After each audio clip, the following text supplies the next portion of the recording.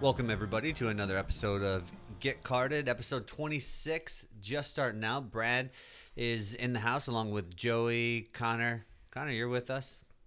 Thanks for coming out. Appreciate it. Know you got a busy schedule.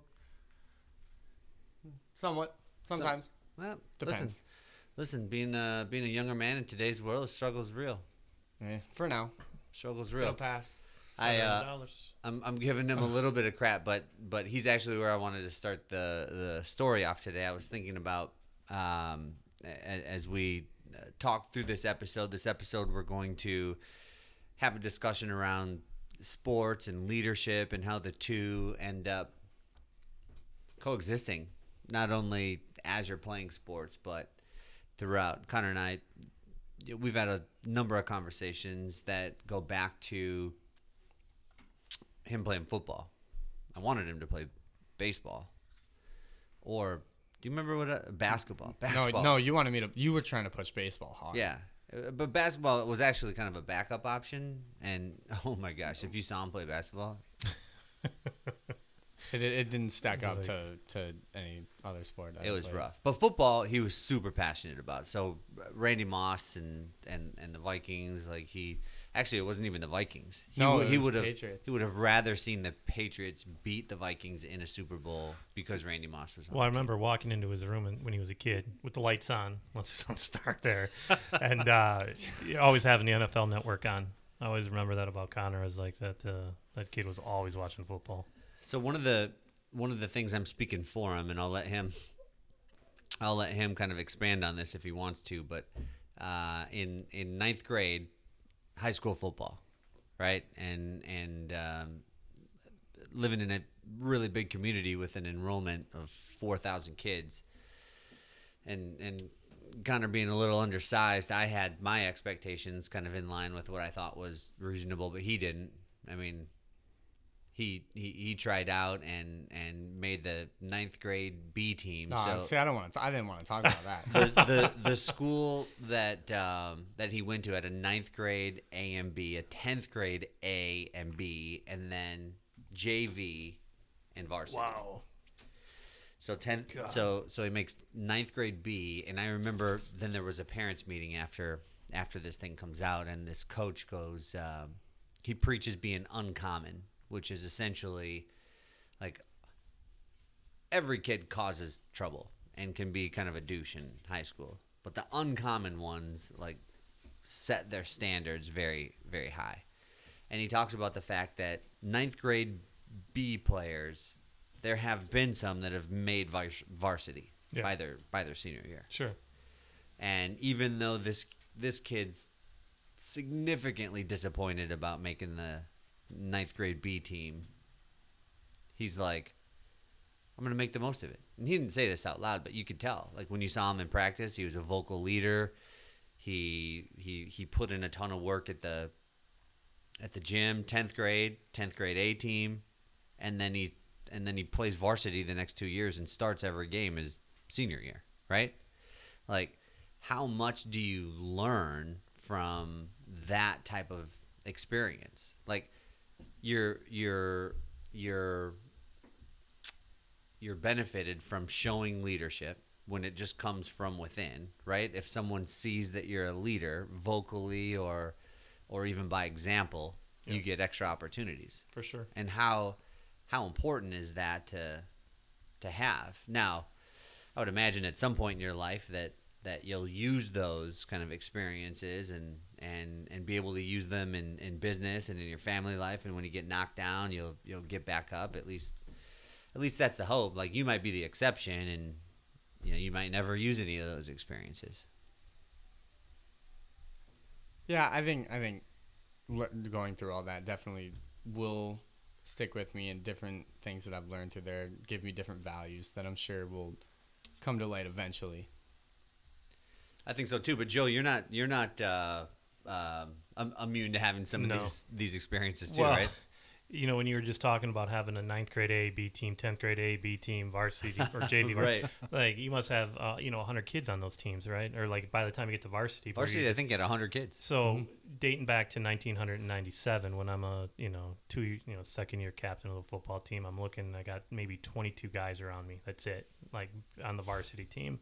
So, if you have any talent at all, you're playing both ways and you're on special teams and all that. So it just reminds me of this last game of my high school football career. It's snowy day. You know, we're taking the bus trip just a couple miles up the road to Roseville High School. And all of a sudden I look around and everybody's just bitching and moaning about not wanting to play, not wanting to win, not wanting to go to the next week of playoffs. And, and just sitting there as a captain of that football team and having to, you got a 5-minute bus ride to literally try to get this team rallied and around. And it just, to this day, we got our asses kicked, right? So, I might have saved a couple people there, but the fact that now as a leader within an organization with, a couple hundred people, it's like I constantly find myself trying to rally that. And that's one thing that I've taken away. I can kind of attribute back to sports itself and is just how you use that today in leadership. But man, that day was just you bring up a really interesting point, because if you're an effective leader, yeah, you can get a couple of people to come with you. Yeah, right. You're not going to get everybody, but yes, you're right, because there's still some kids on the bus. Like, I wasn't a good football player, so if I would have been on the bus, I would have been like, oh, I hope he inspires people, but I'm just going to be cold as crap. So I don't care. Yeah, I'm just going to be cold, and that's what I'm not looking forward to. I just want to get this over with. Still have my best as a fullback, right? So fullback and linebacker, and that last high school game, right? Pretty much it might have even been the last play of the game too.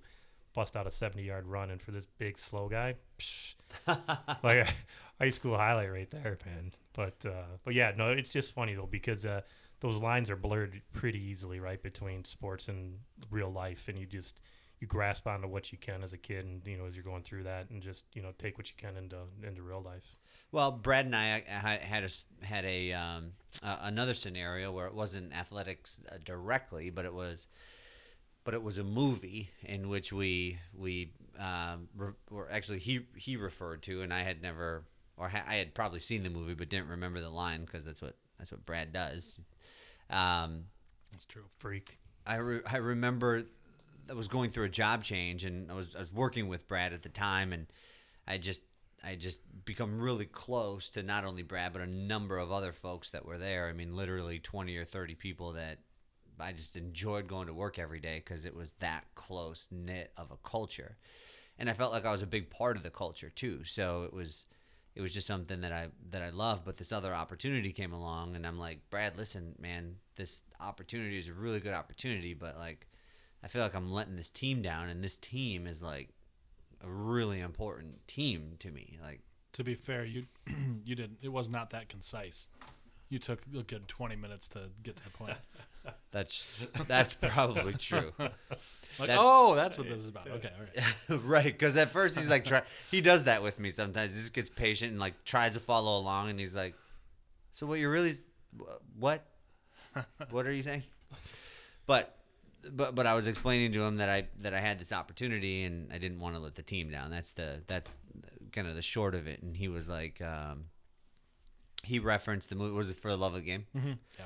Where one of the characters is basically going through a similar scenario, and he's pointing to the guy's family, and he's like, that's your team. That's your real team.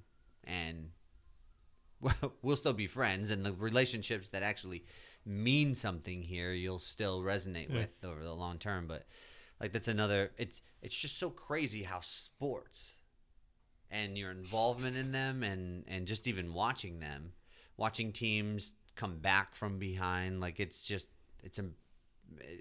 amazing how many parallels there are in business. Absolutely. So I think I might still have an account from, I think maybe the job you were talking about that you left. I still get my statements in the mail, I think, from said account or said business. We'll talk about that. Wouldn't surprise me. Yeah. Wouldn't surprise me in the least. But there's just so many things that sports have an impact on from a leadership perspective, and that's why we decided that to get some additional perspective, we'd ask I mean, since we've already had a Super Bowl champion, Yeah. we'll probably get a World Series. Yeah, we'll check them all off eventually. So this one we had an opportunity. The general manager of the golf club that I belong to is Greg Olson, who is who's a hometown guy. Played for the Atlanta Braves, and I had an opportunity to have a discussion with him about sports and leadership. So would love to give everyone a listen. Here you go. All right. Well, welcome to the show, Greg Olson. Appreciate you joining us today. Well, Brandon, I appreciate the invite. This will be an enjoyable interview. Well, it'll be an interview. Well, hopefully it's enjoyable. We've been talking a lot today about leadership and how you can bring some of your past experiences to the table with things that you're already doing. So, Greg, I'll give the introduction. You add anything you'd like, but currently, you are the general manager at a prestigious country club in the Twin Cities area, Bear Path Country Club, centered in Eden Prairie, Minnesota. You also, I think, it's well known that you've had a baseball career and played professionally at the highest level and been in some pretty significant games throughout the tenure. Did you add anything to that repertoire? Well, it's just what I would add is I'm a local guy here. I grew up in Edina, so I went to Edina East High School. That tells everybody that I'm at least 60 years old, which I'm 61 because now it's just Edina High School. Went to the University of Minnesota, played baseball at the university. Actually played 1 year of football at the University of Minnesota as well. Then I got a chance to get drafted my third year of college and spent 7.5 years in the minor leagues.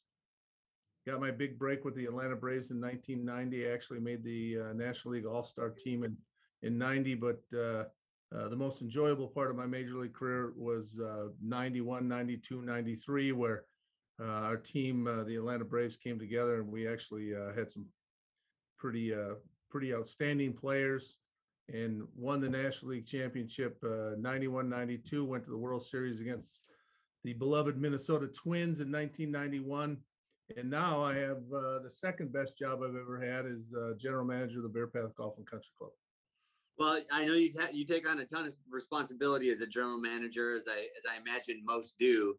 It's an interesting dynamic, though, because although you get, well, I don't even know what the accolades are for a general manager, but you certainly don't get the thanks that a lot of other jobs do. You handle a lot of responsibility, but when the thanks come out at the end of the year, the general managers generally aren't the ones that are up on stage and being clapped for.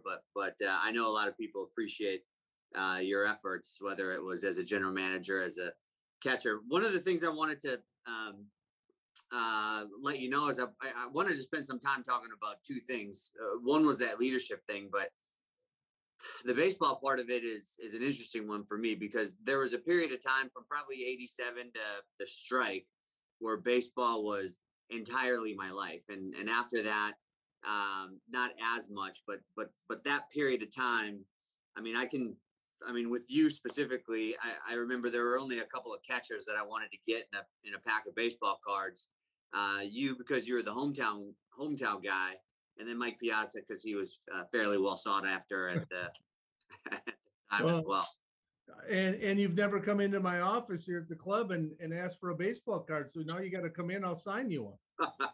Well, I still have a few of them. You know, one of my favorite ones is, I don't know if you're familiar with all of them. Well, there are two that when I think Greg Olson baseball cards are the two most memorable. One is you were on a playing deck of cards. You were the two of diamonds. I don't know if you know this, but there was a playing deck that was out there. And this other one is called the studio, where you had to look proper in the front of it. And then there was like an action shot in the back. Yeah. And what I remembered about one of the first times I met you is that, man, this guy's had the same haircut for 30 years. Well, believe it or not, I think you're talking about that card right there. Yeah, you're holding it up. I'm holding it up. So believe it or not, I know exactly where that picture was taken. It was taken in San Francisco and it was the day that I got a haircut, so it worked out just perfectly. So there's certain things you remember. Yeah, yeah. Well, I mean, obviously for you, what people should remember is that you were an all-star and a hometown kid and played at the highest level. But I think plays at the plate are obviously some things that are a big part of your history too.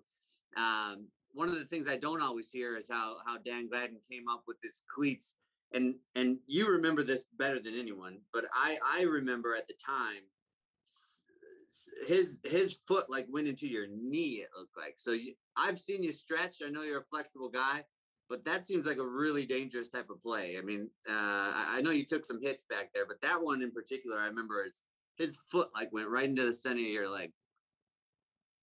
Yeah, that was actually in game 1 of the World Series in 1991.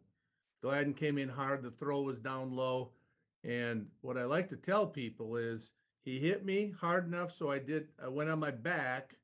And in 0.2 of a second, I decided this is the best time to get on the cover of Sports Illustrated. So I did a headstand, and next thing you know is on the cover. So, sometimes things work out actually perfectly. Well, I remember that 90s Braves team. I mean, there was only a month at which I didn't like them. And it's not even though I didn't like them, but when they were playing the Twins, it's hard to root for them. But after that, I mean, I think that's the greatest rotation of all time. I mean, initially you had Avery, Glavine, Smoltz, and Charlie Leibrandt. Charlie Leibrandt. And then that evolved into, I mean, I think Avery lost a little bit of his stuff potentially, but he still had Glavine and Smoltz, and then you had Greg Maddux in the mix. Like, how awesome is that? Yeah, I mean, Maddux didn't come until 1993, but when he was added, now you had 3, and at that time, I look back and John Schmoltz is still one of my best friends. I caddy for him all the time still, but back in 90, 91, 92, 93, they were really good, awesome pitchers. No one, besides Maddux, because Maddux had some accolades coming over from the Cubs, but for Glavine and Schmoltz, we really didn't think, oh, the next step is being in the Hall of Fame. I mean, we didn't think that way, right? But now you look back, 25 years, and these guys probably, those 3 were the best 3 in a rotation in the history of the game. Yeah, I think that's tough to beat. And then not to mention you had a ton of talent that would eventually be perennial all-stars you had a young David Justice, Vinny Castilla. Deion Sanders, were you there when he flew in on the helicopter? I don't remember if that was. Yeah, so Deion actually played 91, 92, and he was the locker right next to me. So I got a lot of Deion Sanders for a couple years before, we just rented him. So that's really what it was. We rented him for baseball, and then he had to go to his real job in September to football. But yeah, Deion is a classic. He's a great guy. He's a great teammate. Didn't like the press whatsoever, but as a teammate, he was phenomenal. Well, I bet it was just saturated with him. With him and Bo Jackson at the time. Two of like the dual sport at a high level too, not just. Yeah. It's pretty incredible. Yeah. So we were loaded with talent. We had. You look for why the Braves turned things around from 1990 being the worst team to 91 being 1 run away from winning the World Series, and you got to give John Sherholtz, our general manager of the Braves, some credit, now along with Bobby Cox, who was one of the better managers in the history of the game. But they acquired Sid Bream and Terry Pendleton, who had some playoff experience, but Terry Pendleton that year won the National League MVP. So Terry was a rock star player. Right, he was. And then you had a closer, Mark Wohlers, that wasn't too bad either. No, we had some arms, and I retired before a guy named Rocker came, and I don't know if I could have been able to handle him. He was he was off the rocker, to say the least. For sure. Yeah, I think that's well documented too. Well, we were talking about how people carry kind of some of the leadership qualities, and you were actually the first person that came to mind for me. for the particular reason that one, I've seen what you do at the club, but the other piece is I've always felt like there are certain positions in sports that have a greater responsibility than most, just really by where they sit. And where a catcher sits, it's the only person that sees the entire field. Yeah. So they're responsible for a couple things, like letting people know what's going on and then also communicating it. So, I mean, you got to wear a lot of different hats. Do you feel like being a catcher really helped? Do you feel like playing professionally really, like, what do you feel like has brought you along from a leadership perspective? Well, there's no question being a catcher, you're really the quarterback of the team. Like you said, you're looking at all the other 8 players on the field. You initiate everything with putting down a sign for what pitch to come. What I really attribute my leadership to is the high school sports I played. I played football, basketball, and baseball. Learned a lot from my teammates. Played college sports. Then when I got in the professional ranks, especially when I got to the major leagues, you have some of the best leaders at that level, between Bobby Cox and I think the best team meeting I ever had is a philosophy I use still today. And Terry Pendleton and Sid Bream held this team meeting at the All-Star break in 1991. And we were, I think, 9.5 games behind the Dodgers at the time, and they were just loaded with talent. But Terry Pendleton and Sid Bream came up with the 3 elements to become a championship team.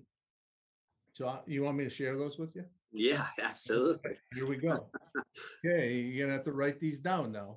So it's PT, MT, and TC. I'll say it again. PT, MT, and TC. So PT stands for physical talent, and you think about it, every major league team has physical talent. Every NHL team, every NFL team, everybody has physical talent. So then the second one's mental toughness. I like to call it PMA as well, which is positive mental attitude. But it's really how you handle yourself in all different situations with your mental toughness provides the extra incentive to actually get over certain hurdles that every player has, every employee has during a year. And the last one is TC, is team chemistry. So you have to have this bond with the people on your team, whether it's, for me on the field, on the baseball field, or within my country clubs, with all the different personalities. All the different personalities and all the departments we have. So, you look at the country club, we've got a golf department, we've got a turf management department, we got a catering events, we got a dining, we got facilities, we got tennis, we got pool. There's a lot of different areas that you have to cover. So the philosophy of physical talent, mental toughness, and team chemistry is you have to have all 3 of those things. And if you don't have all 3 of those things, those 3 elements combined provide championship teams. So anytime I talk to my employees, we talk about physical talent, mental toughness, or positive mental attitude and team chemistry. I've lived and died with that ever since I heard that, because as the story goes, honest to God, we were 9.5 games back. We had this little meeting and we had some young players and we didn't know really what a championship team looked like. Well, we won 8 of the first 9 games after the All-Star break, and LA actually lost 6 out of 9 within a 10-day period of time. We went from 9.5 games back to 3 games back. And when we went to the park, our eyes were wide open. Right away, we knew we were in a pennant race, and we were the rest of the year, and we pulled it off. So I live and die with having those 3 elements be the rock of what we're trying to do around here. So it sounds like you bought into that right away, which I always feel like is a really important part of a discipline when you hear it. So you heard it, and you were like, yes, that's exactly it. If we do those things, we're going to be successful. And you might have bought on right away. So this is going to lead to my next question. Through sports or through life, you have some really high successes, you have some failures or things that you gotta get through. And when you're hearing this message and you latch on right away, you may have seen some guys that were like, okay, thanks for sharing. Like maybe for us, it doesn't resonate as much. Like, how do you bring the rest of the team along at different paces? Well, for what happened to me in baseball, it was immediate, right? So it was immediate, knowing that this philosophy was working, right? These three elements were working. For me here at the club, it takes a little longer, and you need all three. No one's more important than the other. The one aspect that I really lean on, especially here at the club, because at the club we have 80 full-time people, but in the summertime during our golf season, with the pool, the tennis, and everything open, we have 225 employees. So our summer employment is a huge number. So I've got to get this message to them early enough so we can bond with the team chemistry. Because if you don't have this bond with the people you're working with, you're just not going to be very successful. So first I have to get my management team to buy into it, which they do. And then you have to have the management team be able to communicate that to all these different employees, which fortunately we have. It takes some people longer, no question. But when we add the right personnel, and that new person, especially at a management level, comes in and bonds, it shows that the team chemistry is something that is a utmost importance for people. What we want is our employees to be able to, when they walk into the club, they want to be here. I know it's a job, but when they come here, we want them to be here to enjoy their employment. So when they go home, they want to come back. Well, and I think that's a palpable feeling to not only then the employees, but the members. And then that probably rolls back up. And if you're running a successful club, like it seems like you are, it's probably, I can see why it's up there with the fulfilling professions you've had over the years. Yeah. Yeah. And the other thing that we preach here at Bear Path, and you being a member, I mean, here's the thing. We are here to serve the members. Employees of Bear Path, they have to understand first and foremost, our main responsibility is to serve the member. Members pay the dues. We are only here to serve the member, and that's our first message. And then we get into how we can actually become better people through the three elements of building a championship team. Well, I think it's pretty easy to see the parallels between being on a highly successful team and running a highly successful organization. So I told you we'd take 15 or so minutes, and we're there. So listen, really appreciate the time and some of the insights. We hope to have you back at some point in the future, and maybe review a couple of more of the baseball cards that I found over the years. Anytime you want, we can do it. All right. Thanks so much, Greg. Thank you. How cool is that, huh? Fangirling a little bit over here. Former catcher myself, right? It was funny, though, because, we, about a year or two ago, we went down to Tucson, right, for a golf weekend outside of, for that. Ventana Coast. Yeah, it was beautiful, but got a couple minutes to chat with him and, told him that when I was maybe freshman in high school, went to a catcher's camp, and sure shit, there's Greg Olson, one of the instructors there. So it was one, it reminded him of his age, I think, a little bit too, but just I've been a fan ever since. And like who he caught or who he received, Maddox, Glavine, Smoltz, and Avery. who he played for. Avery, yeah. Talking about Neon Dion, like, man, that guy's had a And the rocker.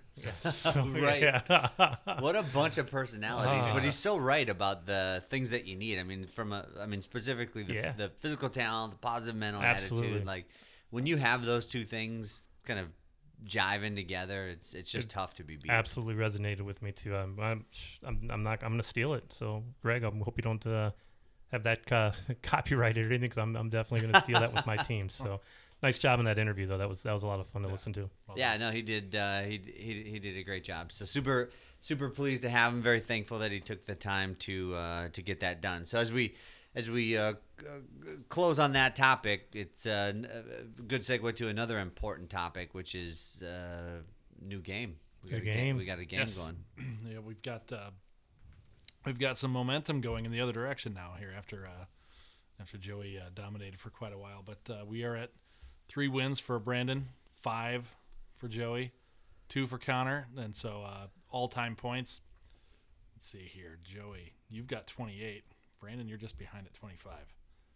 So we'll see what happens here. So for the topic for this week, went with sports announcers. Oh, great. That's the Connor's excited, and you get to go first. 1716. Here's a guy. So Harry Carey. Chris Collinsworth. Yeah, there can be a lot here. No, we're gonna go with another one that's right in that same one. Al Michaels for first. So Connor, you are first. Joey second, and Brandon, you round it out. So here we go. Al Michaels' first job in television was actually working for Chuck Barris. If you remember him, he was the Gong Show guy. But choosing women to appear on another one of his shows, The Dating Game. His first sportscasting job, though, was as a color commentator for the Los Angeles Lakers radio broadcasts in what year? 72. 1972.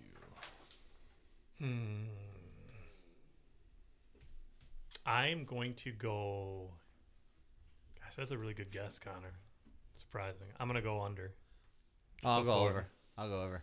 Brandon goes over, and the year that was good. That was close. The year is 1967. So Joey scores a point with the under, and leads 1-0.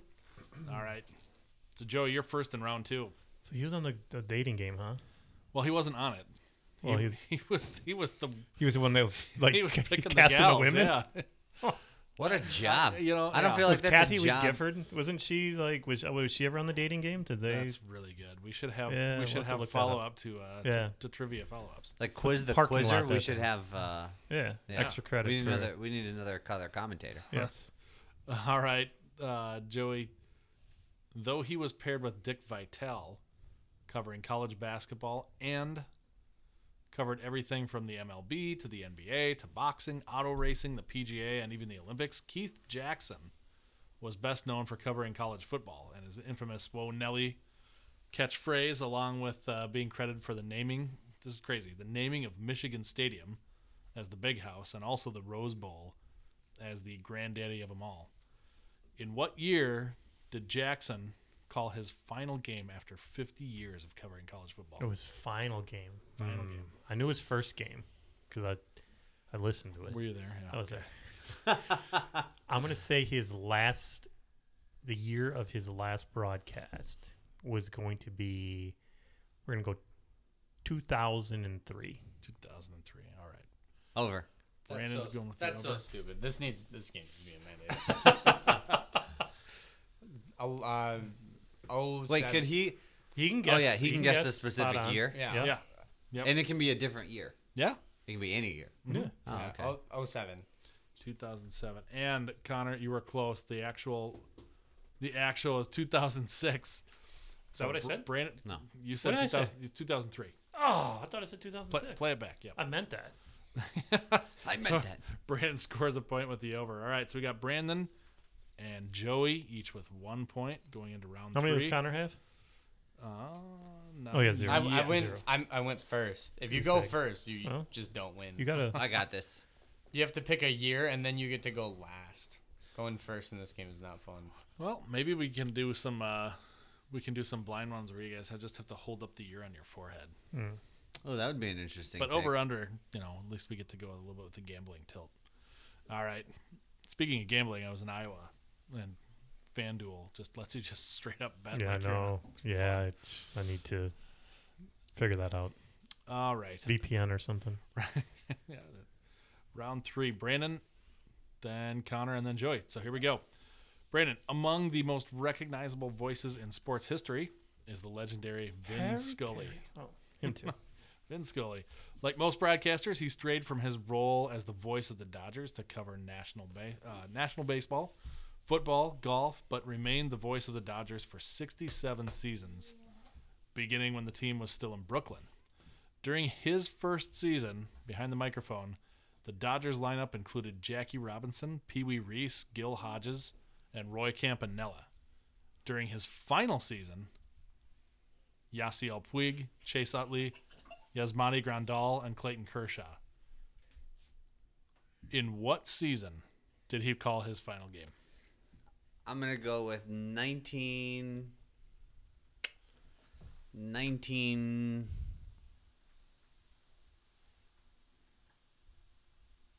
1951.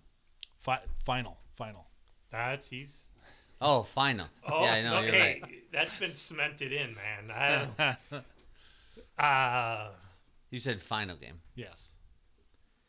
2067 years. That would be 2017. Do we each get 2 guesses? 2017. Okay. Under. Connor's going with the under, and Joey? 2015. 2015. The answer is 2017. Oh, So Brandon scores 3 points with it. When he started with 19, I'm like, are we gonna go like 1999? so if he here? would if he would have said 99, would you still have given him the? I mean, we it would've was the guessed. whole like. 1951. So as soon as if they know it and they guess it, you're just screwed. No, because you can guess the same one. You can't guess the same year. Yeah. No, you can't. Oh, you cannot. Not if no. You got to go pick a different year if you think you. Oh, well, yeah. We'll go with that. All right. Well, good. So I mean, Brandon wins this candidly, thing? you would have had no idea that 2017. You would have never guessed that. By the way. So All right, I won. well, yeah. So well, I won. congratulations. I mean, that's We've got a it's number of open controversial. debates. That's Yeah, good. controversy on that one, but we'll let it slide this time. Still Make him feel forming better. The rules, a little liquid. But, Well, we have nice win. we have a few minutes left here, right? We And got one it. of the things that I should have opened the show with, and maybe we could have talked about this on another episode, but I feel like it's fresh. So, we won't talk about the most recent Iowa game, but the one before that, against Penn State, you went to, I did. Yep. and that experience, like Best ever live. Best ever can- football game you've ever been to? Football game, yeah. Football game, yeah. really, Yeah. Well, Yeah. no kidding. wow. Well, I mean, Well, Not a did you ton storm to- the field? Did you like? oh yeah, I've been out on that field several times, but I was there for. I was at the Metrodome, 2002. I've been out on Kinnick several times. We beat Wisconsin for a championship one year. But this You was guys the get a- best atmosphere. Yeah, just in terms of like the fan base, just really getting into it, and despite whatever controversy about booing and everything else, but Did you see anything wild?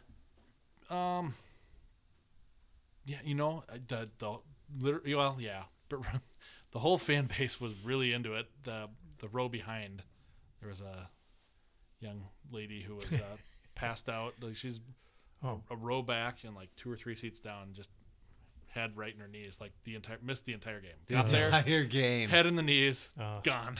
didn't. Yes. But tailgating had been going on for I quite some bet. time. But I bet. Easily the best tradition, though. What is it when they pause the game, or is it at halftime where they turn around and look at the children's hospital? I'll take this. I'll take this opportunity to all the sportsman controversy and everything else. I get it. Booing injured players not cool. Whether or not the diving stuff is true or not. One thing I will say is this is the first game that I've seen when the opposing team, and they give them a little extra time for this tradition, the opposing team didn't even acknowledge the fact that was even happening.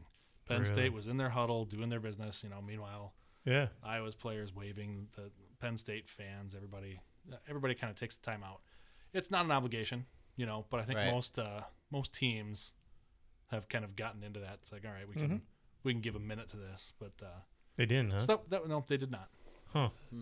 That surprises me, just because I think that would just be such an incredible thing to do. Like, Well, I think it's an opportunity to also show. It's always, and this is maybe a topic for another day, but it's always amused me, or maybe even confounded me a little bit too. When nobody likes it when, like, all right, the coaches are trying to get off the field and you're like, leave them alone, just let them run back, but they do it, right? And that's one thing that I've got a couple of coaches that I'm a fan of these teams. Ferentz is one of them, where he's always very generous and he stops and he listens intently. He answers the questions, and he's in his rush or whatever. But you've got coaches that really give the person doing that job a very hard time. And I've thought, like, if it's Popovich, in the NBA, like, that's whatever. his shtick. What's his Yeah. shtick, right? But like, if I'm watching this as a parent, like, isn't that like kind of a recruiting moment where, like, this guy's a complete dick? Yeah, to you're always everybody they ever talk to. Are they going to be a dick to my son too? Maybe that's what I want, Yeah. but I don't know. Maybe not. No, it's a good observation. Fair point. Well, again, one of the things that you kind of watch in sports and either emulate or look down upon, and it generally has an impact on the way that you carry yourself. So another episode in the books. And Before we take off, just hit us up on Facebook, Twitter, and Instagram. Just search "Get Carded" on any of those platforms. Get Carded to follow the podcast specifically. I am Instariquez. Get Carded Joe. Get Carded Joe. Get Carter Brad, yeah. Yeah. I gotta set one of those up. You got to set one of those Yeah. up. Yeah. All right, until next time, we're out. Yeah. Thank you again to Great Lakes.